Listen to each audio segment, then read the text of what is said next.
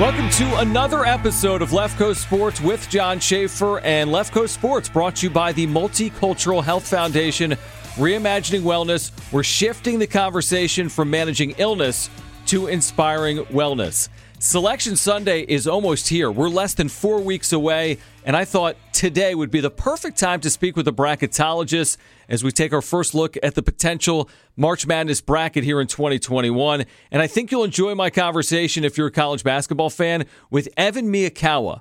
Evan is a bracketologist that also runs a great college basketball analytics website at EVANMIYA.com. That's EVANMIYA.com, evanmiya.com. But before we get started with today's episode, please give us an auto download on your podcast platform so you get future episodes automatically. Left Coast Sports is on most podcast platforms right now, including Apple Podcasts, the free iHeartRadio app, YouTube, and Spotify. Also, while you're here and listening, please switch over to Twitter and give me a follow there at John Schaefer. That's JONSCHAEFFER. Again, at John Schaefer. Before there's the madness of March, there's our obsession over the bracket. Who's in the field? Who's out? Who's on the bubble? Who's on the outside looking in? On this week's episode, I'm joined by Evan Miyakawa as we take a look at the state of the bracket with less than 1 month until Selection Sunday. So, Evan, tell me how you got into the analytical side and the metrics side of college basketball. Great question. So, first of all, I grew up a college basketball fan living in Indiana, and when I was younger, I went to the Butler-Duke National Championship game in 2010, where Gordon Hayward almost hit that half-court shot to win, and so I was hooked on college basketball ever since. Fast forward now, I'm working on my PhD in statistics at Baylor, and so while this is not at all a part of my dissertation work, sports analytics for me is like the perfect intersection, really, of my love for basketball and my statistics education. So this kind of started as a side project for me just to engage in college basketball analytics. And so this season has been the first I've had my data public, and it's been a real fun to see the amount of engagement that I've received in the last couple of months. So tell us about the system, and for those that haven't been to the site, evanmiya.com. Tell us about how the system works and how it compares to other analytical sites out there on the internet.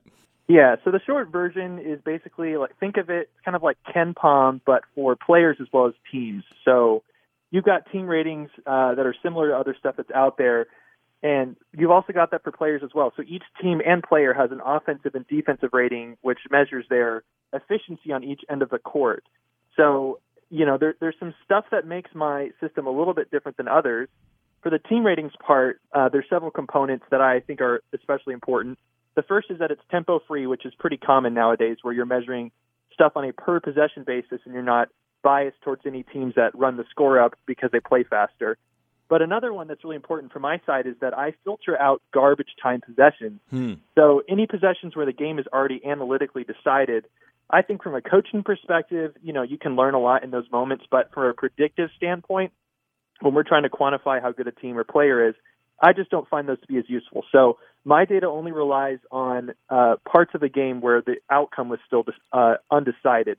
And then the final part as well is that I use historical prior information to sort of influence those ratings, especially towards the beginning of the season, whether that be at a team or player level. So, you know, at the player level also, I'm trying to basically quantify every single player's impact on both ends of the court. And so I'm doing that through a couple different ways. The first is that I'm trying to combine both individual player efficiency stats along with how well the team actually performed with them on the court. And then the trick is to actually adjust for the strength of all of their players, because if you take a simple stat like a plus minus, for example, there's a lot of unknown stuff that doesn't go into that, like who was the player playing with? Did he play against good opposition? Was it at the end of the game when it didn't matter? So my system adjusts for the strength of all other players on the court to give the best indication of how impactful a player is. So that's kind of a basic summary of what's going on. You know, it's all fascinating, especially for those that don't consume their days necessarily with the analytics side of college basketball. But I think a lot of people consume their time with bracketology, especially in February and March. So how do you take your numbers, the analytics at your site, and then convert them to what you also do at your site and try to project out a bracket? So there's a couple different ways you can go with bracketology. One is to sort of talk about who deserves the best seed, and the other is to talk about who do you actually think is going to get the seed based on the committee? So my bracketology is based on a machine learning algorithm that's taken several years of data from what the committee has done doing seeding and looking at the team sheet metrics that they have available for each of those years, and then predicts the most likely seed based on what we see in the current season for each team if the committee were to select those teams today. So it relies a little bit on my personal team ratings, but more on the stuff that's readily available for those committee members, like other analytics that are out there, plus strength of record stuff and that kind of thing. You know, I want to ask you about some of these programs on the West Coast, beginning with San Diego State. I know your analytics are very high on the Aztecs. I think you got 4 of the top 45 or 50 players in the nation at San Diego State. What is it about San Diego State analytically that has allowed them to have this type of success this year? I've been higher on San Diego State than most for pretty much the whole year. They're ranked 9th in the nation right now at my site. And, you know, for comparison, they're in the 20s at KenPom, and they're 18th in KPI, which is more of a resume-based metrics, and only 52nd in strength of record. But for me, the reason why they're higher in mine is because I'm filtering out garbage time. There have been a lot of games where San Diego State has done a really good job of putting an opponent away early, and then once the game is already decided, they haven't really run up the score. And to me, that doesn't really matter. They're not trying to pad the score once it's already out of hand. So they've had games where they've won by 20 or 30, but the game's decided with, 12 minutes to go or something like that. And that's where the score ends up being at the end. But for me, it looks even more impressive when you filter out those garbage time possessions. At the player level is also, they've got 4 of the top 6 players in the Mountain West in my Bayesian performance rating, which is the name of my player metric. So to me, they've got a lot of depth there, and they're not overly reliant on one guy. And to me, that's a reason why they're ranked so high. When you talk about seeding scenarios, and again, I know that the analytics don't necessarily equate to seeding, but what would be a best case for a San Diego State? Let's say they win their remaining regular season games. Won't be easy. They have Boise State for a pair of games. They'd have the Mountain West tournament. But if they could somehow run a table, what type of seeding could a San Diego State potentially be looking at? So right now at my site, they're on the 6th seed, but I think that's a little high compared to most. If you look at Bracket Matrix, they're around 9. I think there's about a 5 to 10% chance that they could get at the 5 seed or better if they win out. So I think in that 5 to 6 range would be best case scenario. Probably, they've got 4 games left plus the conference tournament. So I think if they win out, that's where they're looking. What's your overall assessment of the Mountain West Conference, a league that has San Diego State, but then other teams have had very good years? The Colorado States, CSU won at San Diego State this year, although overcame a 26-point deficit. Then Boise has had a very nice year, Utah State as well. So will this ultimately be a multi-bid league, and how many teams could get in from the Mountain West? I definitely think this will be a multi-bid league. It's a really, really fun year for the Mountain West. You've got, along with San Diego State, you've got Boise State, Utah State, Colorado State, all in the mix there for bids. At websites like Team Rankings, Boise State's around a 50% chance to get in, similar on Torvik. But Torvik has a higher chance of all those teams getting in, over 70%. So to me, I think the team that has the highest chance is probably Boise State, but Utah State's close as well. Both those teams are in the top 40 in my team rating, so I think they have the firepower to put some good results in down the stretch. I would be shocked if only San Diego State got in. I think we could see 2 or 3 teams get in for sure, maybe even 4, depending on how things play out. I want to ask you about the Pac-12, where right now your analytics at evanmiya.com have Colorado as the best team in the league. What is separating the Buffaloes right now from the USC Trojans? So similar story to San Diego State. I've also been high on Colorado all season. They're 6th right now at my site, despite having 6 losses. They've got the 5th best ranked offense on my site. I do think that rating might be a little bit too optimistic, but I think they're at least as good as USC in my opinion, which is 22nd at my site. There's a similar story to San Diego State in the sense that they've played a lot of opponents well early on and put the game away. They've got 10 games versus top 100 opponents in my site, and they're 6-4. Their best win is over USC. That's the only time they've played. They've won that game by 10. They've beat Stanford twice convincingly, and all of their losses have been really close. USC also, I think, is a very good team, but they only have 6 top 100 games. So for me, I think that Colorado is a team that's a little bit underrated right now, and I think certainly their resume isn't quite as good as what they reflect as a team. They've got a lot more depth, in my opinion, than USC does. Evan, I'm wondering from an analytics perspective, is USC's freshman phenom Evan Mobley the best player in the Pac-12 right now, and how good of a player is he nationwide?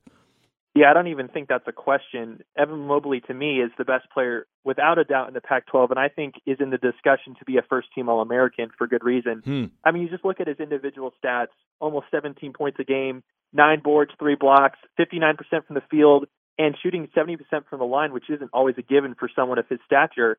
He is the highest-rated player in the conference. At my site, he's also got the highest player efficiency rating.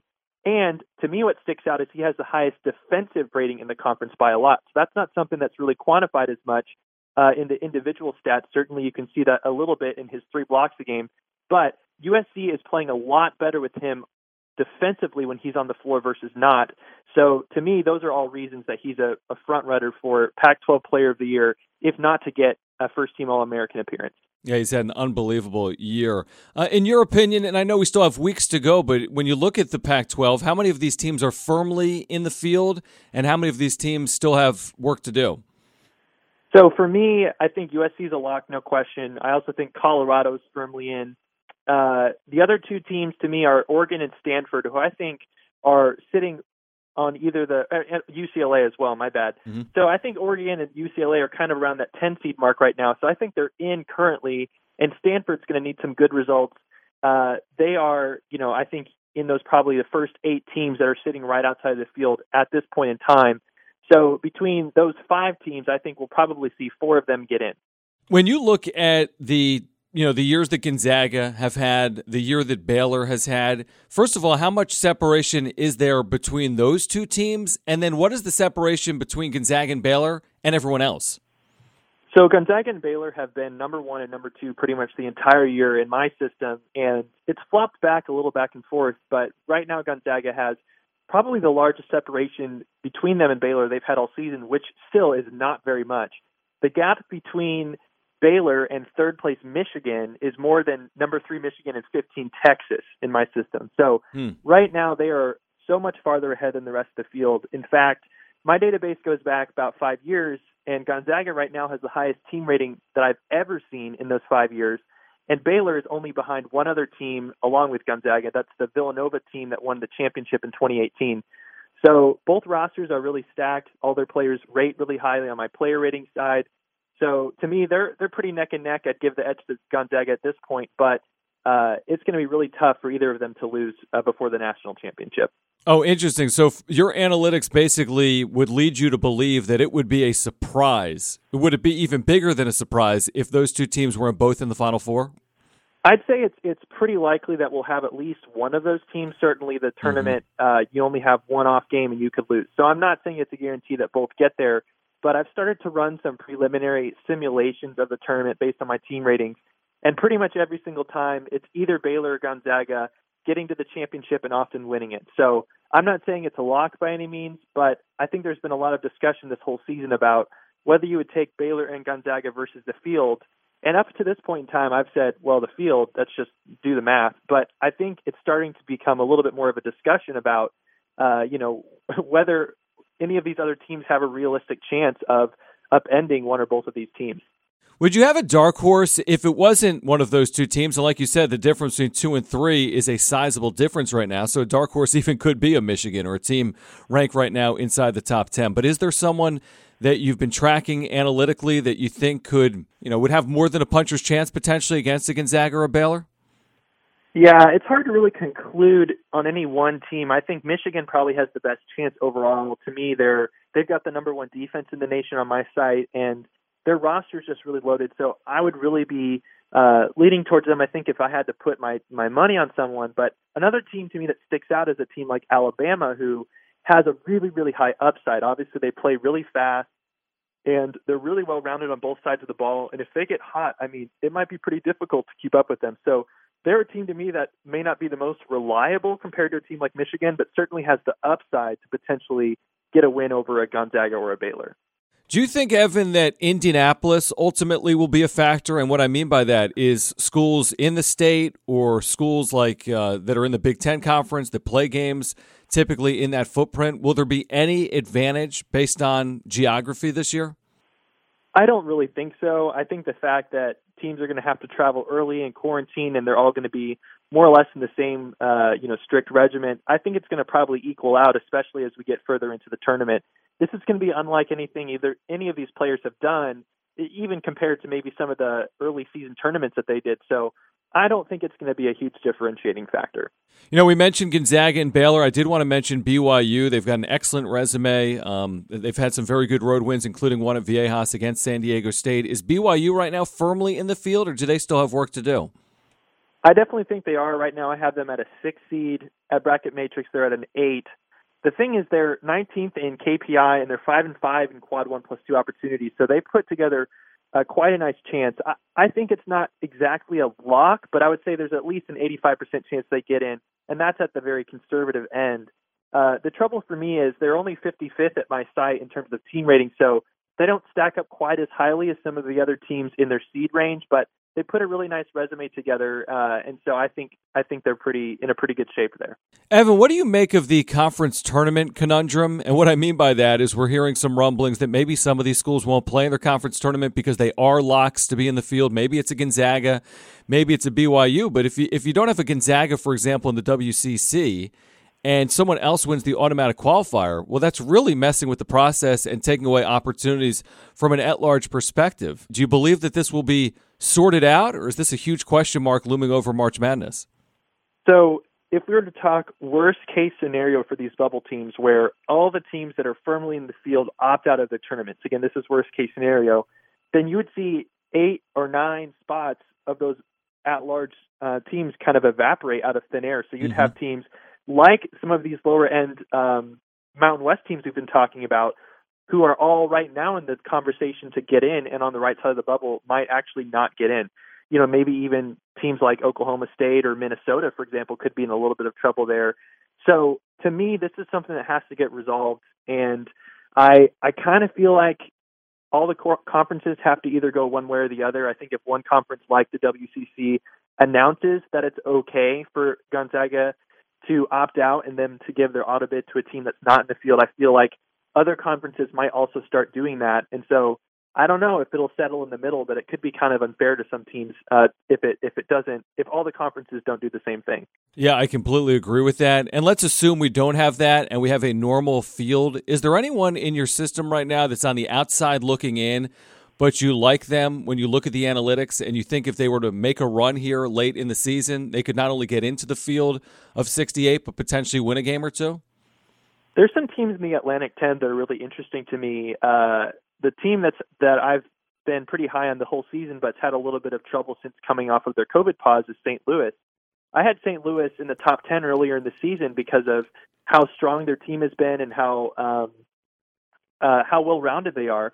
The number of games they've had to play this year is way less than other teams, but I think if they can round into form and recover some of that early season form, I think there could be a sleeper to potentially make the Sweet 16. Evan, we really appreciate the time. It is an excellent site for those that have not checked it out. Again, EVANMIYA.com, a great resource, especially this time of year, and we thank you for your time today. Thank you.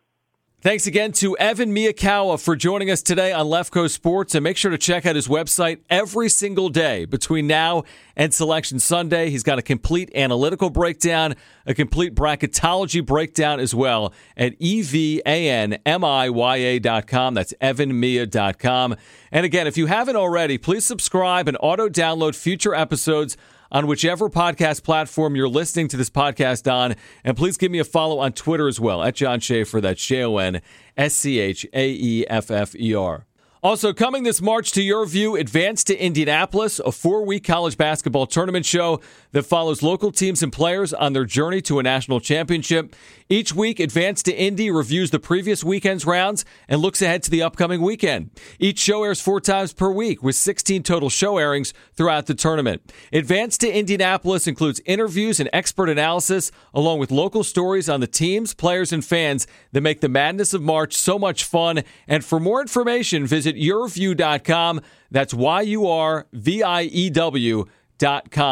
Next week on Left Coast Sports, we'll be inside 3 weeks until Selection Sunday. What's the state of conference tournaments in this unprecedented year. Thanks for listening. We'll catch up next week right here on Left Coast Sports with John Schaefer.